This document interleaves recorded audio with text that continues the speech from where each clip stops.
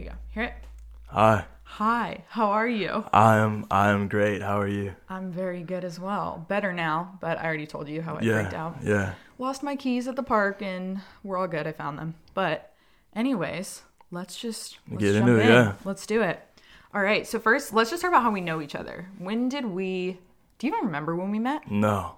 I think the first time we ever got to really know each other was freshman year. Yeah. PE. Yeah. We had PE and we had leadership together. And PE was a fun time because the guy that I liked was in the same class. Yeah. And you were like the middleman. Yeah. You were friends with him. I guess I was. And so it'd be like, I would say something to you and be like, oh, like, I thought he looked cute or something like that. And you would like pass on the message or whatever. Yeah, those were fun times. They were. Those were It's good funny days. to think about that now. Yeah. But yeah, and leadership was also a wild ride because we really didn't do a lot in that class, but No, we did not. we had a good time. Well, I especially did. You did. I did not. I kind of just hung out with, the Few of the boys. sports, the athletics, and we did nothing. Yeah, But it was a good time. definitely. It's a free period. Yeah, no, exactly. You could just do homework. But yeah, all right, I like to normally kind of start at the beginning of your life because I Yeah. feel like sometimes that gives kind of better context to your experiences. So Yeah. how would you describe kind of like your childhood? Amazing. In every sense of the word. My parents are amazing. My brother's amazing. I had no super big challenges to overcome, except my brother being the genius that he is. Your brother is super fucking smart. Yeah. No, he's, everything I look up to, right? How many years older is he than you? He's 2.5. Okay. Yeah. So, yeah, I was raised very well, or from what I know.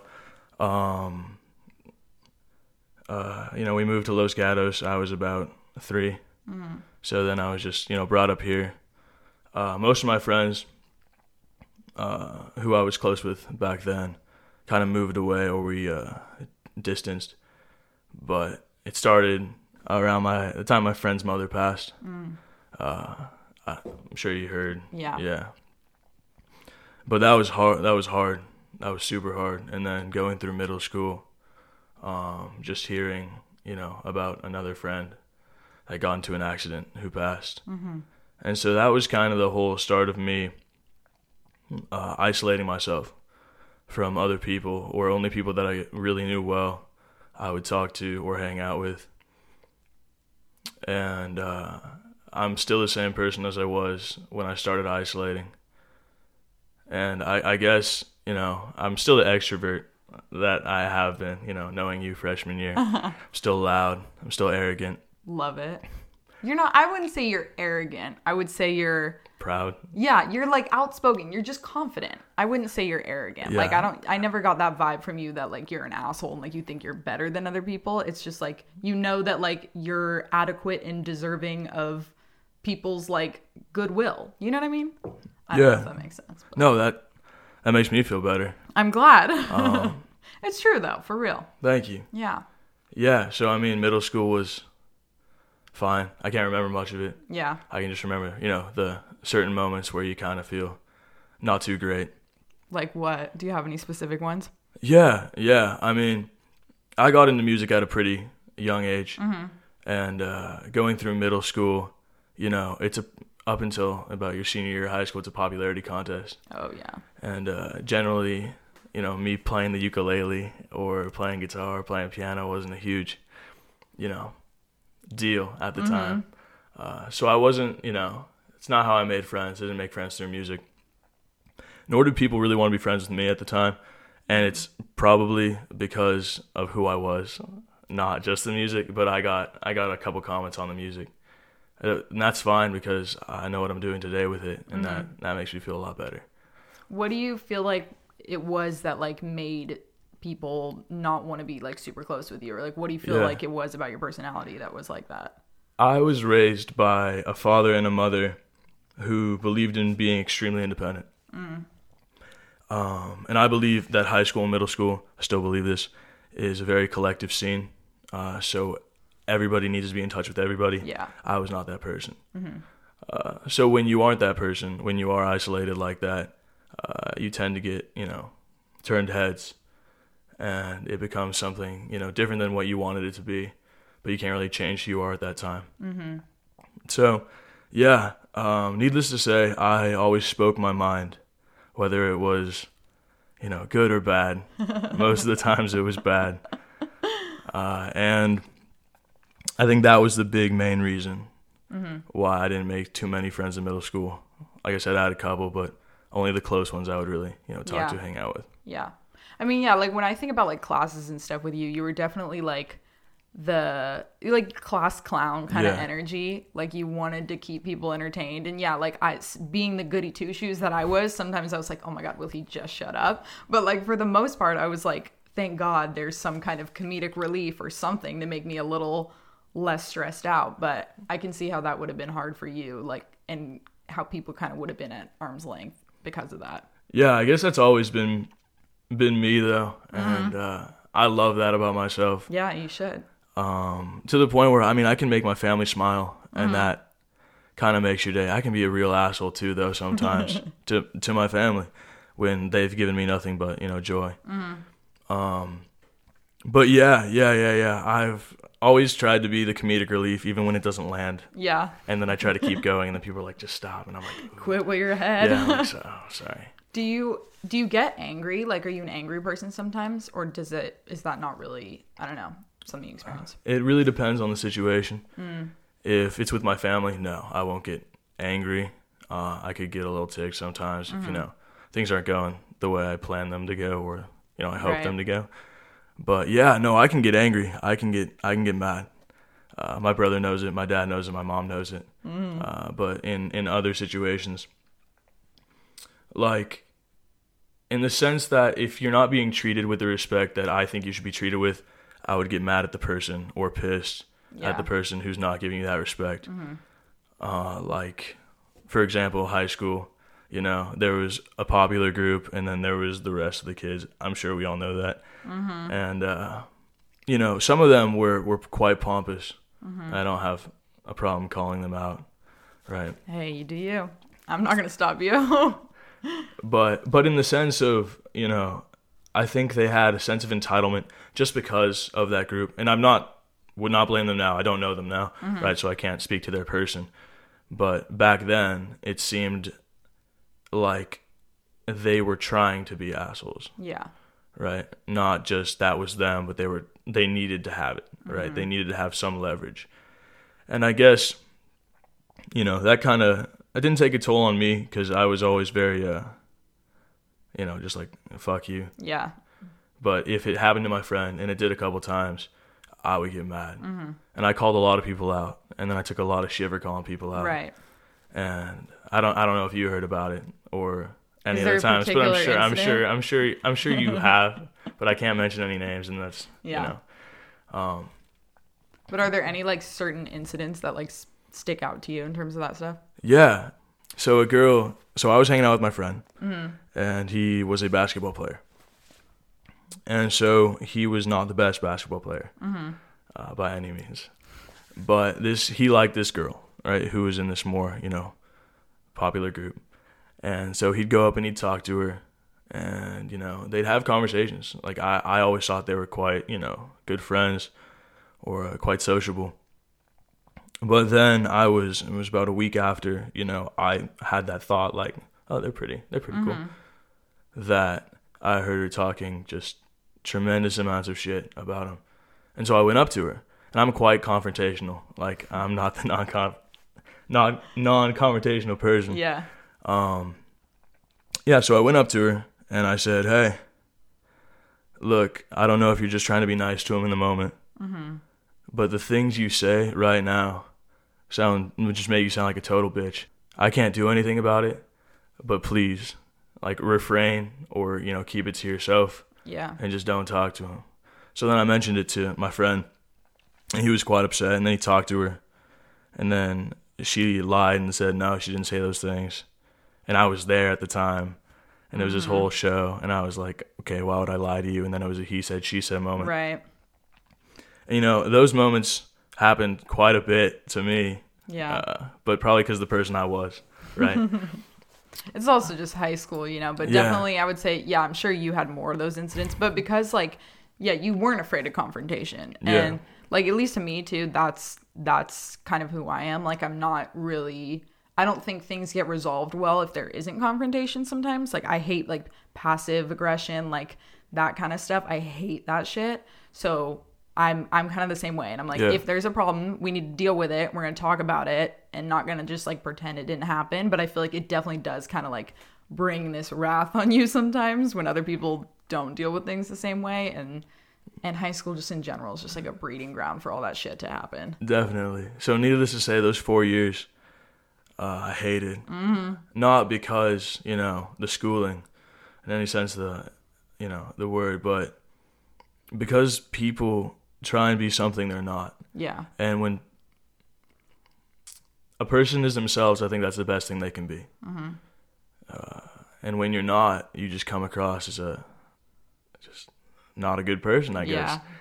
And but senior year of high school though, I loved. I thought it was great because then I really knew who my friends were. Yeah. I knew who I could go to with problems, with like with issues of depression, stuff like that. And I had one favorite teacher who, was caught up in kind of a scandal at the time, or rumors at the time. And I could go to him. We'd talk. He was known as a very weird teacher. Like, a lot of people thought he was super weird. I thought he was super weird. But he'd mentioned these artists, right? These musicians that, could help get me through these times that I was bringing up to him. And I was like, yeah, no, I already know about him. Like, trying to be the guy I thought I was at the time. Yeah. Because I knew I was good when it came to music. I remember that distinctly, from Leadership. Like, you knew all these, old classic songs. And I was like, I have no idea who you're talking about. Yeah. I knew I was, knowledgeable when it came to music. But he kind of saw through that. I mean, he knew, because I'd always bring up music in class. That's the only thing I talk about or write about, because I love it. I'm in love with it. But he brought up these artists that, I had rarely listened to, or maybe they're hits, right? And so I'd go back home, and a year later, so I was in college, right? Yeah. For a semester, and I'm like, wait, I've never heard of these artists, but he loved them for some reason, and I wasn't feeling great, right? So I turn them on. The artists are Jeff Buckley and Radiohead. Hopefully I can mention. Oh, right. Okay. Yeah, you can say their names. Yeah, I don't know what point But yeah, I turned them on, and Jeff Buckley, covered Hallelujah, and that's the famous version we know now. And so you listen to it, and at first I just listened to the lyrics, right? And the lyrics had already been written by Leonard Cohen a while before. But then the way Mr. Buckley phrases the guitar, and how the words don't seem to be words anymore, they're now poetic.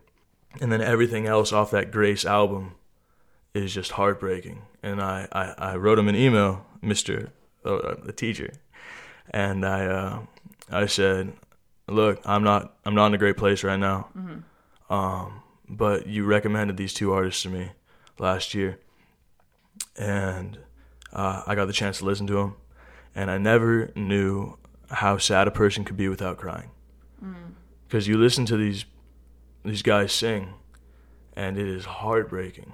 Even the way they phrase their words. I can try and write something super sad to try and make someone cry, but they're not necessarily doing that. They're writing phrases that wouldn't even be sad, but in the context of the music and in the context of how they're singing them, they're heartbreaking. Yeah. So I emailed him, and he said, this made my year.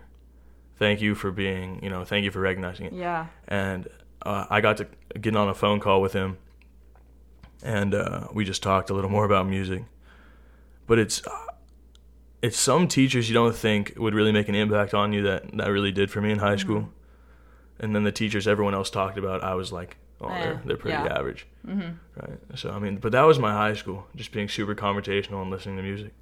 So, obviously, too, the music, I want to get into, your band and stuff after, but, with the, talking about the music and, it really resonating with you, especially since you're going through tough times, what did those tough times kind of look like for you, and what, brought that on, and how early were you struggling with depression, and what did it look like? Yeah, so, like I said, I was given the perfect life. I was given everything. Including love, including the most love anyone could ever give. So I can't thank my parents and my brother enough for that, and my friends. But most of my, favorite artists, I love the grunge era, so the 90s and the early 2000s. A lot of them wound up, killing themselves. And they're beautiful artists. They're amazing. From like Chester Bennington of Linkin Park to Chris Cornell of Soundgarden. And that's what started it, kind of. You get addicted to this music, and you get addicted to sadness. So that's kind of where I fell victim to it. So those tough times were not anything, that was brought on by, an outside source. It's brought on by me. And I see that, and I totally recognize that. But it brings you deeper and deeper and deeper into the music that I write now. And it's not happy. They're all sad. But now it's the only place I can go to write. And so, like I said, it's kind of like an addiction to sadness that just brings you down and brings you down and brings you down. And then you're like, the love you get from your family and the happiness you get don't mean anything anymore. And, that took me to my lowest points. And for example, I had a lot of suicidal thoughts. I did. I can't say I didn't. And it's hard to recognize that now that I'm in such a fantastic place, right? I love my life. But yeah, back then I had absolutely zero clue of what I was doing or why I needed to go on another day. Yeah. Like what was stopping me or what was stopping the world if I just left. Right. And so like I said in my senior statement, I was in my garage, and it was about 3 a.m., and I was kind of just staring at our tool bench, and I had a knife in hand, and I was ready to do something terrible, but the immediate thing that brought me out of these thoughts was my brother. Always has been. Music is my therapy, but my brother is my, one of my heroes. So I was thinking, like, he is doing fantastic things in school. He's going to be a doctor. Right? He's declining Harvard Medical School because he knows how much he's worth. He lives a fantastic life. My parents are happily married. Everything's going great with them. So why be the one to take that away? That was my main thought. And that was my main thought as a sophomore. And that's when I kind of grew up and became colder. Colder in the sense that, like, let's take the most meaningless example, like on Snapchat. If you just send me a picture of your face, I'm not going to respond. Yeah. Right? Like, it has to be a conversation, right? I have to be interested to even make a conversation work, right? I'm not just going to send back a picture of my face. That's not how this works. Right. So yeah, I mean, that's how I got, into, my lowest places. And like I said, it wasn't brought on by an outside source. And when you're there, like I said, you just don't care. Yeah. And I didn't feel a reason to. And then you can't stop listening to this sad music. You can't. And I see that with today's culture constantly. I mean, I don't listen to modern rap, or modern pop or any modern music except for rock. But my friends, love Juice WRLD. Yeah. And I listen to some Juice WRLD, and I think it's the cheesiest stuff ever. I honestly do. But they hear it, right? And they kind of get a glimpse on what brought me into that place. And then they keep listening to it. Yeah. So that's why I think of it as an addiction. Like, even like the Lumineers. They have maybe 5 happy songs in their catalog. It's so funny. And then their hits are and then their hits are sad. Yeah. Right? Like Stubborn Love. It's just, they're not happy, but I love listening to them. Yeah. And it's really interesting to me, 2 things. One, that like I think for you, like, music is such a big part of your life. And I think when I think of people who are really into music or whatever, like everyone has a different connection with music, right? Some people, it's just like throw it on in the background of a party, be entertained by it. Other people have this really deep emotional, like spiritual connection to music. And I think with songs like, you know, like Juice WRLD, XXX, like people who sing about or rap about like sadder things, for people who, you know, resonate with that stuff, it hits them really hard. And for people who don't, it's almost like a glimpse into a world that they don't experience really, which I think is kind of interesting, because I think some people, like, when they hear someone rapping about like being depressed and being suicidal, all this stuff, if they've been there themselves, they're like, wow, this person sees me, this person relates to what I'm experiencing. But if they haven't, it's kind of like their gate to that world to be like, oh, so this is what it would feel like, because you can feel it in the sound, you know? And I also think it's really interesting how you, like, just listening to like what you're saying and stuff, you like emphasize how like good of an upbringing you had, you know, like your family, your childhood, your parents, all that stuff. But it's like, I wonder if that ever makes you feel kind of guilty or anything, because it seems like, you know, I feel like you're almost like discrediting your own like pain and hardships and stuff, because you're like, well, I had a really good childhood, but I was also feeling really bad and really low, and like trying to reconcile like the two together. Yeah, I mean, I guess it happens. To my personal belief, and this could be contrary to your listeners, but it's that taking your own life is the most selfish thing you could possibly do. Yeah. Because everyone else who cares about you, you don't feel any more pain. Yeah. I think I go back and forth on this one. I mean, I think it's hard, because I get that perspective and stuff. And I think that's how I would feel if someone I cared about took their own life. But at the same time, like, from my experience of being in that place, it didn't feel selfish, because it was like, no, it doesn't when you're there. Yeah. And it's the thing where you're like, I am so absolutely like at my wit's end, miserable and in pain and suffering, that of course you want to alleviate your pain. Of course you do. And I also was at that place where I was like, I feel like I'm a burden to the people around me. I feel like I'd be doing them a favor. Like, it doesn't feel like I'd be taking something away. Yeah. It felt like I would make life easier. It would be easier if I were gone, you know? So it's like, that's why I always think it's good to have the discussion though around suicide and around it, like being selfish, whether it isn't, whatever people think of it, because I do think that some people say that without like understanding what it's like to actually be there, you know, but you've been there, and that's your perspective too, which is fine, and you're entitled to that, you know what I mean? Yeah. I just think yeah, because like I said, like I keep mentioning how great of an upbringing I have, and whenever I talk about, you know, my lows, I have to bring that up, and I only have to bring that up because when I look into my past, if I look really hard for a couple of hours, I can't think of any hardships I've been through. Seriously. Like, I've never been sick. Yeah. I've never, you know, felt such a source of outside pain that I didn't want to continue on. Right? Does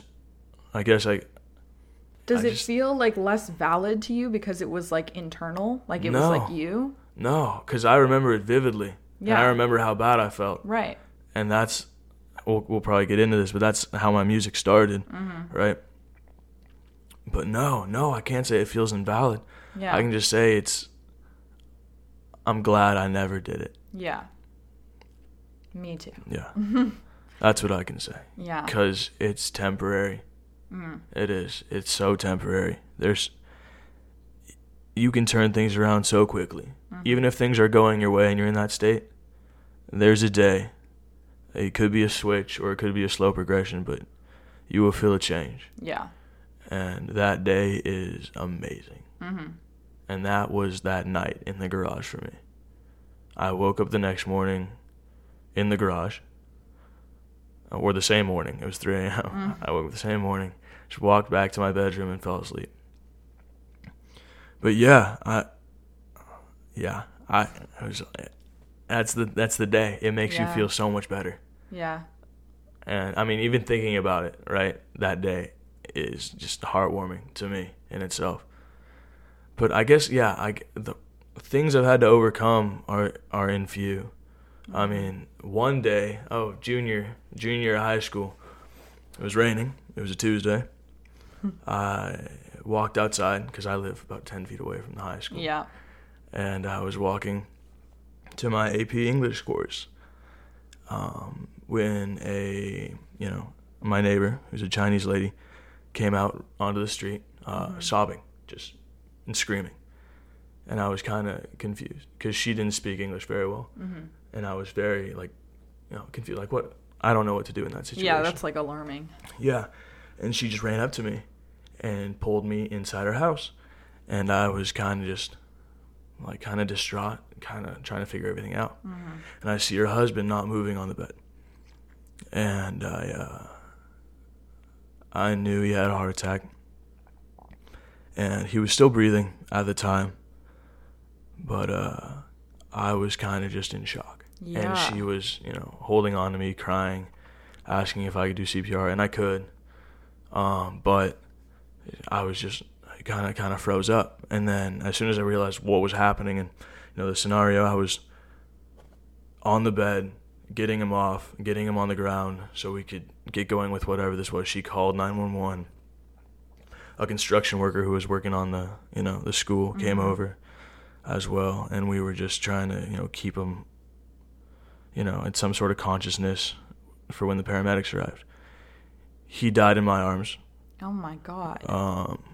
Yeah, about 10 minutes later. And paramedics got there. And I was still super confused, super frozen on what was going on. And she just talked to me and she was like, okay, what happened? Because they weren't there, right? Mm-hmm. They weren't there. I can't say they weren't there in time because, the whole situation was messed up. But what happened? How can we help you? They asked me that because I was a teenager going to high school. And I was like, no. And I was just frozen. I was just in shock. And I walked back outside, and school had already started. And I kind of just stood on the sidewalk in the rain, just bawling, just sobbing.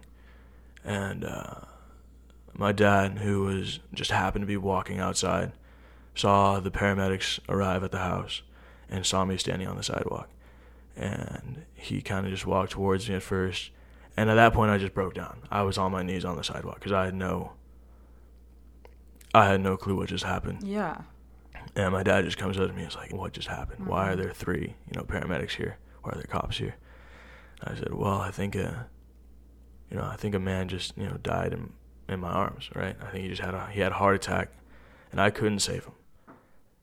And that was huge to me, that I couldn't save him. And so for about a month after that, I was kind of looking at myself like, I always thought of myself as a protector, as, if I have a friend or a girlfriend and I really care about them, I will do everything that I can to protect them. But that was, I guess, cold water to the face where I couldn't. Yeah. And I didn't realize that, so I was, I was kind of down. Yeah, I mean, that, turns your world upside down. Yeah, I was kind of just, staring there looking at my hands like I'm not this all-powerful being that can save people, And I could freeze up. I could try my best, but it's not always going to work out in my favor. Yeah. So that was a big shock. I mean, that's, insanely traumatic. I cannot imagine, being in that situation, feeling, the panic and, the pressure of, I'm trying to quickly figure out what's going on and do whatever I can to help, and then him dying, which is of, nothing you could have done differently, but still feeling that weight and still feeling it kind of shatters your idea. Like you said, shatters that idea of, I can protect people or I can do this, because sometimes the world is just cruel, and sometimes, you do your best, but you can't do things, and that's an awful realization to have.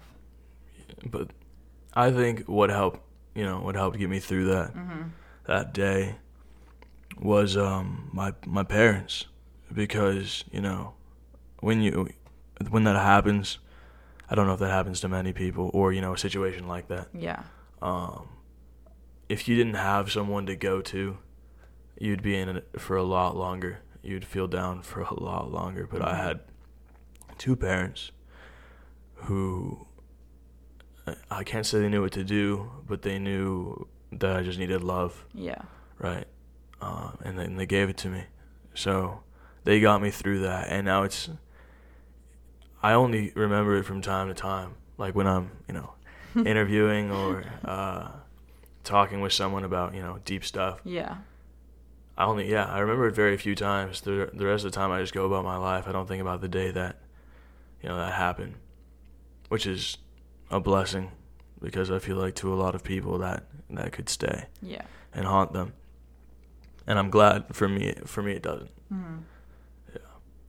Do you, like, I can't even fathom experiencing that. And, you know, obviously, like, your parents have been, like, a really amazing, like, support system for you. But do you, like, when you're in those low places too, you know, not just this instant specifically necessarily, but, like, do you talk with your friends about it? Is it something that you share openly with other people, or do you just kind of shut down?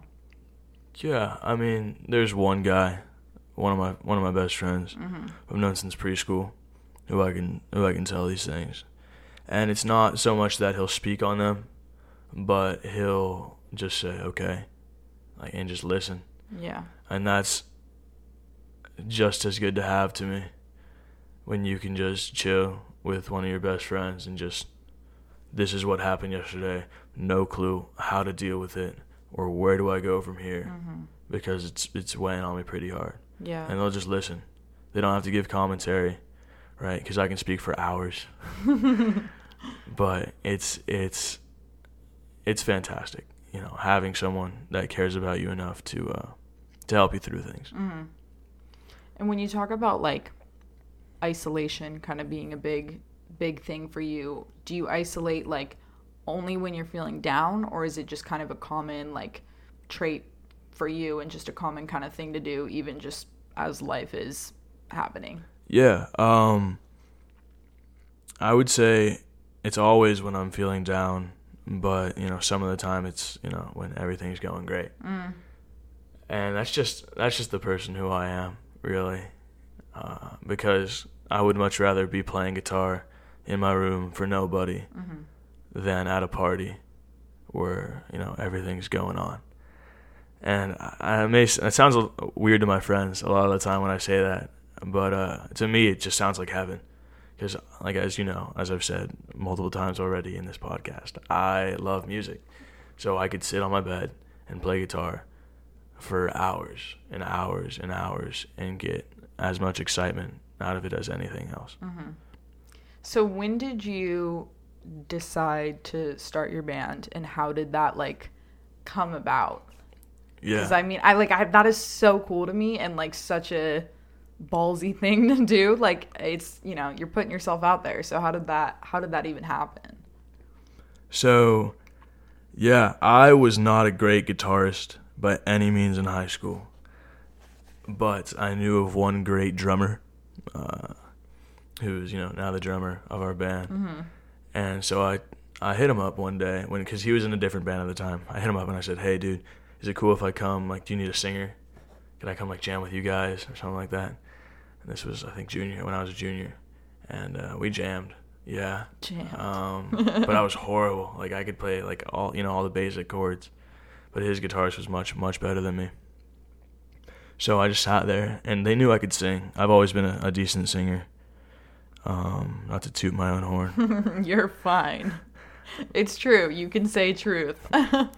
But when it came down to it, the drummer was not playing the music he wanted to play, as far as I know. Because about, you know, a month or two later, we texted each other that's the same night, the exact same time, which was super weird, over Snapchat. And he said, hey, man, you ever heard of a band called Cleopatra? And I said, no, but do you want to start a band? And he was like, sure, dude, sure, let's start a band. And we started it off super geeky, you know, like we'd go over to each other's houses and be like, dude, so I was thinking about this song, like how could we write a song like this song? And I was a horrible guitarist. I was horrendous, right? So you're like listening to all your tunes, and he's like, "Oh, I can drum that," and he's an insane drummer. When I say he's a good drummer, he's not like a drummer you'd be like, "Oh, he's pretty good." No, he's nuts. You can ask him to play any pop song, any rap song, any rock song, and he'll go off, and it's crazy to me.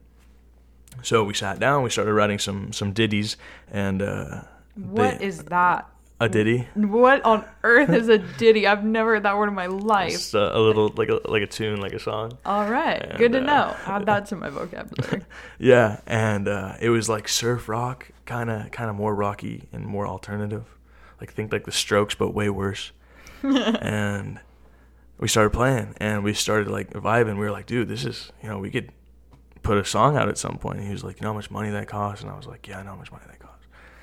And then we kept writing together, and I'd show them to my parents, and my parents were like, we knew you were good with music, we didn't know you were this good with music, right? When they were horrible demos, they were awful, right? They love you. Yeah. And I was like, trying to hype you up. And I was like, thank you.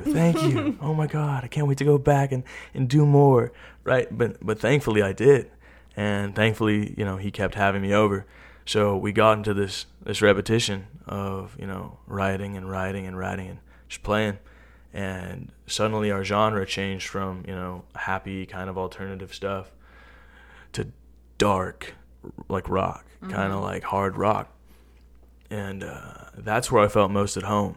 That's where I could be as poetic as possible with my lyrics, and that's where we wrote our best music. So when we wrote Human Race, which is I think it's 400,000 streams on Spotify, but insane. No, but that's so cool to me, because we thought when we wrote that, right, when we were just jamming together, we were like, we could get like 100, 200 streams, and I was like, I know, dude, I know. Insane. So like looking at it, it's like, it's so awesome. Yeah, it's so like awesome. mind-blowing. And he's 18.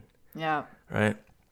I'm 19. So I mean, just think about like, to me, that's just crazy that we had this thought that we know we can play an instrument decent. I know I can sing okay, but we put it all together and we put some time to it, and people loved it. Yeah, a certain group loved it. I mean, 400,000. I feel like that's plenty to love it. Yeah, and so we got more into it, and we were like, let's form a band. So we started listening to Highly Suspect. Just these modern rock groups, Cleopatra, none of your fans I don't think would know, but they it's are. All good. Maybe they'll listen now. Yeah, maybe they will. You can say the name of your band too if you're down. Like if you want people to know, but it's up to you if you want to promote. I think people might know me already by what I've said, but yeah, I mean, I'll promote later. Go for it. But yeah, Highly Suspect, and just these words that these guys would say and the music they would put to them. Like I said, you're at a low. And then you get addicted to that low. Yeah. And you stay there. And that is the only place you can write your lyrics that means something to you. Mm-hmm. Like, I can go write a country song, honestly. I'm not saying I don't like a lot of country. I love a lot of bluegrass. But I could go write a pop country song in about 5 minutes. Like, anyone could, right? And then put the lyrics that they put to it. And if I wrote those songs, it would not be genuine. Mm-hmm.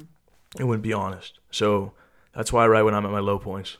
When I'm thinking about someone, or thinking about someone and my feelings towards them, and I can write it down, then I can go back and edit it for all the, the grammar and the errors. And I bring it to my drummer, and he just kills it. And we know what to do from there. We know what sound to put to it. There's much more emotion in the singing, because it's things you actually care about. Yeah. Yeah, so needless to say, we're not doing terrible. Not by any means. Yeah. Is there like a particular song or, I don't know, a person that you've written a song about, or some kind of experience that like has a story to it, or like really, someone broke your heart, like that kind of thing? I can't say, I've written a song about anyone specifically, any one individual. But I have written, I think, 3 of the songs we've put out, or we are putting out, about one singular person or forum. And, they kind of became my muse for a little. And they still think they're a fantastic friend to have. They're quite sweet. They're quite kind. We share some of the same music taste, which is hard to come by. Right. So all those little things.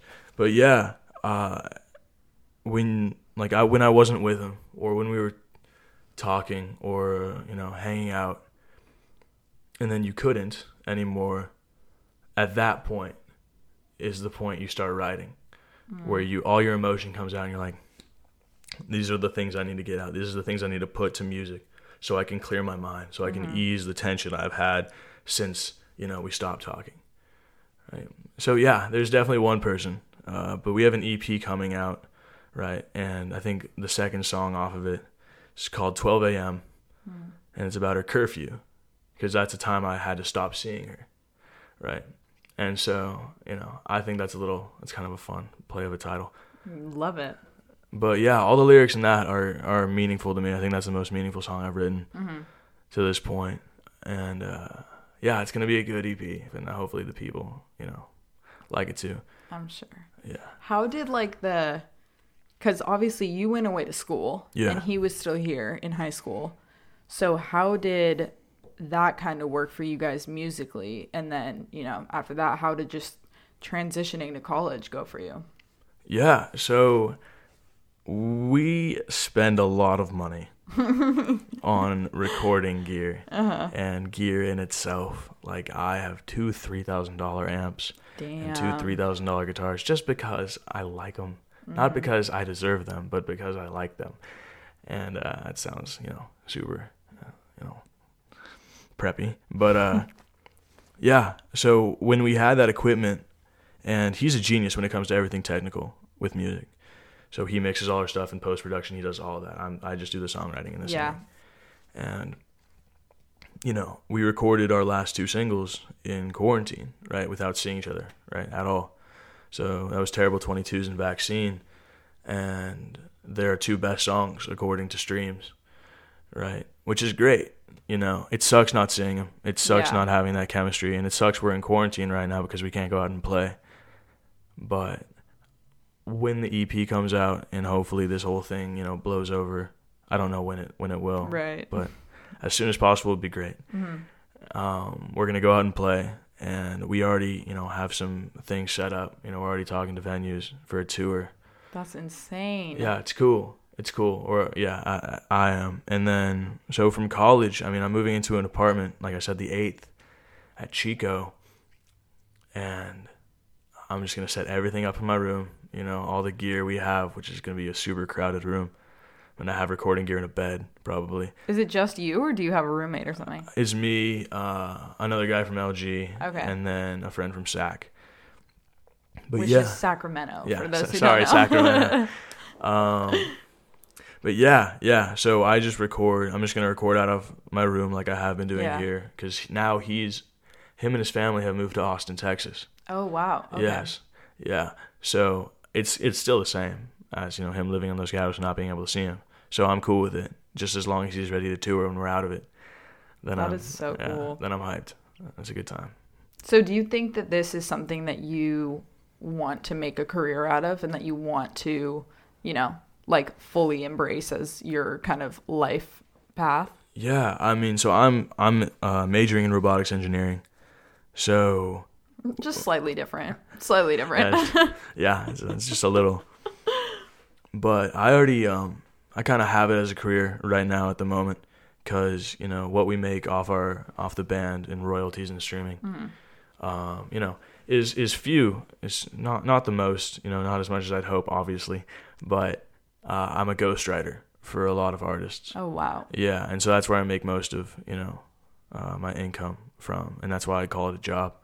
Because I'm writing a bunch of songs a day, usually, just to send them out, see what people like, get a feel for what they like, come back, edit them, send them a demo of what I'm doing, and then, get paid for it if they want it, right? And a lot of them don't go into production whatsoever, right? But you still get paid for the ideas, which is a great time. Yeah. When they just, it's like an author writing a book. They probably have so many ideas just to put out, and I can just, write a few chord song, put some lyrics to it and send it. So that's always amazing. I can't so cool. I can't complain about how I do off that. And yeah, yeah, so that's, you know, If you like, looking down the line, do you see yourself working a 9 to 5? Do you see yourself doing robotics engineering, or like, do you see yourself playing gigs? I want to see myself playing a concert because I'll be touring at 19. Yeah, which is crazy. So hopefully, it doesn't slow down, and we only gain traction. And but yeah, I don't want to work a 9 to 5 whatsoever. I do want to get my degree in engineering because I'm not known to sit behind desks, nor am I known for my grades. But I feel like I'm a decent leader, and when it comes to that, I can lead a bunch of people who do like to sit behind desks. Yeah. And as long as I have the major and the degree, I guess I'm ready for it. Yeah, that's very true. Yeah, you just need a little experiences, and then you're there. Mm-hmm. But yeah, no, I would love to be an engineer. I'm loving it right now. The program, the teachers are fantastic. So cool. Yeah. I could never do that. I could never see myself that, but it's cool when other people have, something that they're interested in and something that they actually enjoy doing, because I would not enjoy that. But that's the thing. Everyone's different. Yeah, I'm definitely passionate about it. Yeah. In the sense that you have to work 12-hour days sometimes, and then go to sleep for 4, and then realize you messed up on something, so go back to the computer and rework it. But, you learn so much. You learn time management. So for everyone who is not in college, listening to the podcast, when you go to college, no matter what gonna major, be me soon. Yeah, no matter what major, you have to learn time management if you're serious about the schooling. If you already have it down, great. I did not. Me neither. Right. So go there and you could be the smartest person in the world, but then time management you could ace all your courses, but then get no sleep or not eat. Then we have a super unhealthy lifestyle, which drags you down. Then your grades will start failing. Right. Right. So college is a nice taste of the real world. Did you learn that the hard way, or did you No, I learned it the hard way. Realize? Yeah, okay. I learned it the hard way. I was like, I got to college. I was like, you know what? Maybe I wasn't such a genius in high school, but I can do this engineering thing. I got in, took 22 credits, and I just got wrecked. 22 credits is so much. Yeah, I got absolutely destroyed. The average is like what, 14, something like that? Yeah. Like 14 credits? 15, 14. Yeah. Yeah. That's crazy. Yeah, and I just kind of sat in my room all day, and then went to work out, and then slept for 4 hours, and then started the routine again. Oh my god. Second semester was much better. I think I got a 4.0. Let's go. Yeah, which is awesome because, first semester I did not. Did you make friends though? Like how was that? Like I can't even. So much happening at the same time. Yeah, it's weird. It's so weird because the people you think you're not going to be friends with usually become your friends. Yeah. Like there's these guys down the hall, and there's a guy I'm living with now. Just down the hall. I'd walk past him, say hi. I forgot his name for like a good month, right? So it was weird. He was like, hey, and I was like, hey, dude, what's good? And so we'd walk past each other, ride the elevator sometimes awkwardly. But then, some like Saturdays and Fridays, I'd go out, with my roommate, and we'd kind of just knock on people's doors, be like, hey, what's up, in the beginning of college. And so I knocked on his door, and he was like, what's up? And I was like, hey, dude, what do you do for fun? Like, he's like, oh, I'm a civil engineer. I love video games, got these big old biceps. He's a small guy, but he's got big biceps. And and these are his roommates. And then I lived there the whole first semester, basically. Man. Like I spent all my free time in their dorm room, just hanging out with these great guys that I never thought, I thought I was gonna hang out with people. There's no groups in college. Yeah. Thank God. There is none whatsoever. I'm over that shit. Yeah. So I tend to hang out with the most nerdy people, and I love it because to them, me catching a football is insane. Like, how could you do that? Right? And then you're like, yeah, I can catch a football. Right? And then they're just staring at you like, oh, yeah, well, I can code. And you're like, oh, yeah, shut up. Yeah. But Got me there. Yeah, those are the guys I hang out with, and they are lovely. It is always a great time. I cannot complain. I've never gotten in a fight with them because they're so. I didn't realize that I'd see so much of myself in them. Yeah. until we started actually hanging out. I mean, you light up talking about them too. Oh, yeah. Like, just it's so No. clear that it's like genuine friendship and Yeah. excitement to be No, around they them. are fantastic people. Yeah. And I wouldn't really trade it for the world, right? Because if I had met someone else, there'd be them, right? And I wouldn't have known them. Which is, a sad thought, but I didn't go that way, so Right. I'm quite happy to be where I am. How's like the party scene for you? All that fun stuff and like, the hookups, the drinking, the drugs, all that shit. Yeah, I've never been one to do drugs in any sense. That's how I was brought up. Yeah. But I'm libertarian in view, so I could care less Right. what drugs you're doing, right? I'm just not gonna do it, right? Yeah. I shouldn't. I have seen you shit faced though, but not Yes. not drugs. Yes, you have. Yeah, no, I drink. Yeah. As a lot of people do in college, and in high school I did too. But yeah, What's funny though is that you are, when I think of you drunk, like you're one of the only people who is like the insanely nice drunk. Like, you know how people are like, there's the angry drunk, there's the like just dumb as shit drunk. You're like the sweetheart drunk. Like, I remember not that long ago, like maybe February or something, like before quarantine happened. And I remember we were at someone's house and you were shit-faced and you were sitting against the wall on the ground. And you were just like, Casey, have I ever told you just how amazing you are?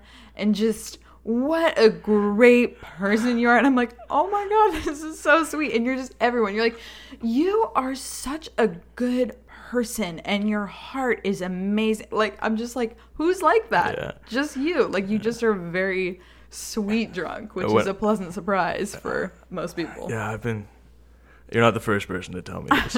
But yeah, I'm quite a loving drunk, like a very loving drunk.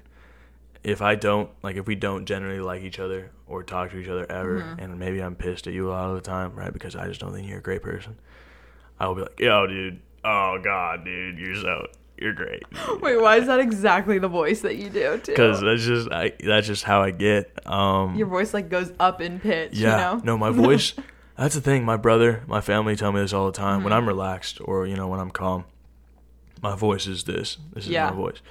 But when I am intoxicated, or I just got off a run or something, or I'm doing something super active, or I'm actively doing something, my voice goes like, "Hey, dude, what's good? How are you, man?" Right? And so that's how I am. But yeah, the party scene at Chico, it's known for its partying. So yeah, every chance I got where I knew I didn't have homework to do the next morning, I was partying. Yeah. Right. I was having as best of a time as I could because it's college. You got 4 years. Take yourself seriously, but you got 4 years to have fun. So yeah, I mean, with the guys, I said in the dorm room, you're not allowed to drink in the dorms, obviously, and we're underage. But we would like just play these drinking games. We'd get gone. We'd get wasted, and we would like make these stupid games, like these dumb games. Like, so Nicolas Cage is an actor, right?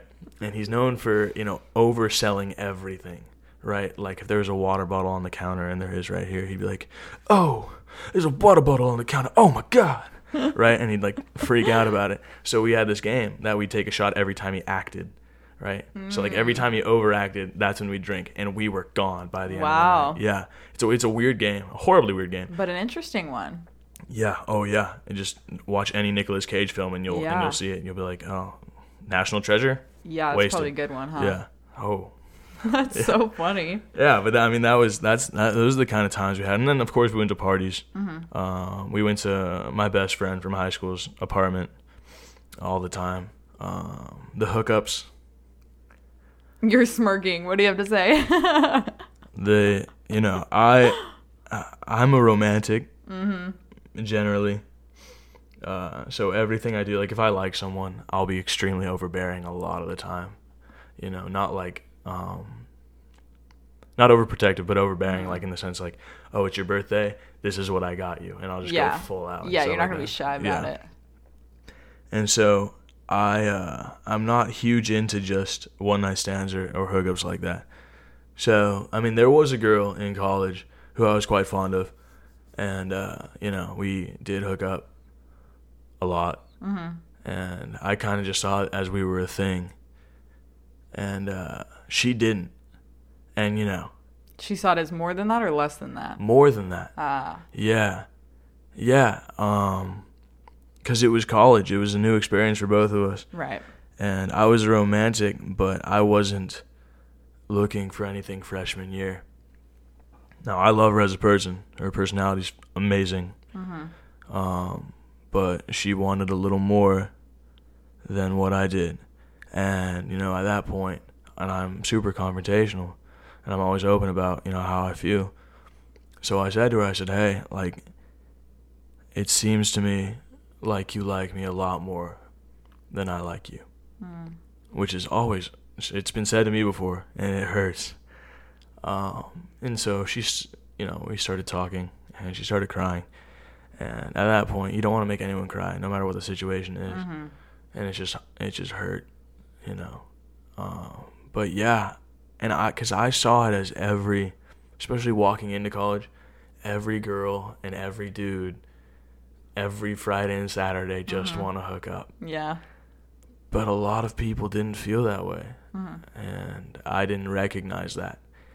And so that was kind of a harsh reality. But then just hooking up in general, I was doing it for like the first semester. And then late first semester, I kind of just eased off because I was like, I don't see the point in it. Like, it's fun for however long it lasts. But then you wake up the next day and it's just one more person you can't really talk to. So that's kind of where hookups went. And then drugs. Like I said, I don't do them, but at a lot of parties we went to,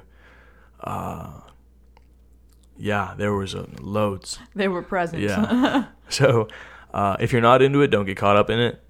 But like a lot of my friends did them.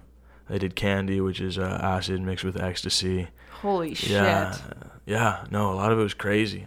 Cocaine. All the drugs are present. Yeah. All the party drugs that you can think of, they are present.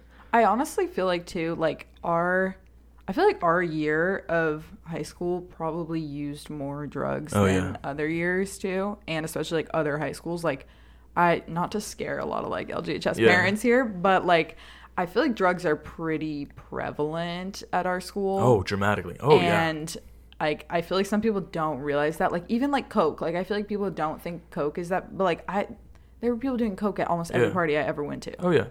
Like it's I like that to me is like kind of still crazy to wrap my head around. And then it's like, the dabblers who are trying shrooms and acid and ketamine and those are all my friends too. Like a lot of them are my friends. And I grew up, thinking all drugs are terrible, right? Because and I don't blame my parents for raising me that way, because it keeps you protected for a little while, until you start forming your own opinion, forming your own thought, right? And then you look at it, and that's like I was, conservative, and I'm still, I'm right leaning, but I'm a right leaning libertarian. So people's freedoms, I don't think they should be touched. I really don't. But seeing all my friends, doing these just party drugs, you look at them like. One of my thoughts is, well, are you just experimenting, or is it a constant? And then why is it a constant? Yeah, like are you trying to fight something or bury something? Exactly. And I found that a couple people were, because I've asked that question. Because I try to be honest, especially if I'm inquiring about something. I said to my friend, are you trying to fight something off? Because every time we go to a party, even if it's a kickback, you wind up doing these things that can be quite detrimental to your health. Yeah. And he just started crying, like this dude that I've never seen cry, and we're not even best friends. He's just we talk, and we're good buddies. And so he starts crying, and I'm like, dude, what is it? And he talks about his parents getting a divorce, right? And I know that happens all the time. Like 50%, right? I think that's a statistic. But he was so sad. Yeah. And just trying to find some happiness. And I totally understand falling into that pitfall. It's, I would say it's, especially in LG, it's hard. Los Gatos, it's hard not to. Yeah. because there is a massive drug scene. Like you said, at every party you went to, someone was probably doing coke, right? Or you saw someone doing coke, and I can't say anything different, right? Chico, I'm sure it's 10 times it's amplified. worse, yeah. But yeah, you can't hate these people because you don't know what they're going through. Absolutely. They've made this decision to do, to change themselves or to change, the way their brain works for, a little period of time. And then you can wonder why. But outside of them tripping, outside of them being high, if you love them as a person, a guy or a girl, right, you can't mistake them for doing what they're doing. And a lot of my friends do it, right? So you look at it and you're like, I'm friends with you for a reason. And you're not always high. So I'm friends with you when you're generally sober. That's who I met. That's who I knew. That's the person I know, right? yeah. So you can't really, push anyone away from that. And I grew up with my brother's friend who was kind of like the kingpin of it all. Yeah. And so he is still very much my brother, right? My brother's friend. I love him to death. Yeah. He's a fantastic guy. One of the best guys I've ever met. A genius. He's like my brother. But yeah, he did these things, and sometimes I questioned him, but I couldn't question the person he was when he was, speaking to me. And that's who I've always known. So I can never look down on someone who does, drugs. Right. I just don't do them. Totally. And I think that's like the important distinction is it's like just because you choose not to do something yourself or whatever doesn't mean that you have to judge or think that you're better than people who do choose to do something like that. Because I feel like that's where people get really fucked is it's like you like don't think you're better. Yeah, you're not. Like, first of all, yeah, you never know what someone else is going through. And second of all, yeah, let everyone gets to decide what they want to do and what they're up for and what they're not. And like let people make those decisions without you thinking that you're on some pedestal. Yeah. Yeah, don't think you're above anyone in any sense. Even if someone's a total asshole to you or you're an asshole to someone and that's just been your relationship. If you think you're higher or, put on a pedestal over someone or looking down on someone, there are times where I have been mistaken. Right? So, and I'm sure it's happened to it happens. It's common. Yeah. Right? So yeah, there's a little word of wisdom there. All right. Well, so normally my favorite like kind of ending question to ask is, if you could look back and give a piece of advice or some kind of, another word of wisdom to like younger you, what do you think you would say? Honestly, and this is going to sound kind of cocky. Don't worry about it. But I'd say keep doing what you're doing, man. And stay true to yourself because the person you are right now is the person you're going to be when you're 19 and majoring in robotics engineering, which you never thought possible. And you're going to be in a studio releasing music, which you never thought possible or you never even thought of. You're going to do great things from what I know right now. So I'm glad you never changed. Yeah. I love that. Yeah. I love that. Dude, thank you so much for doing this. Of course. It was a wonderful time.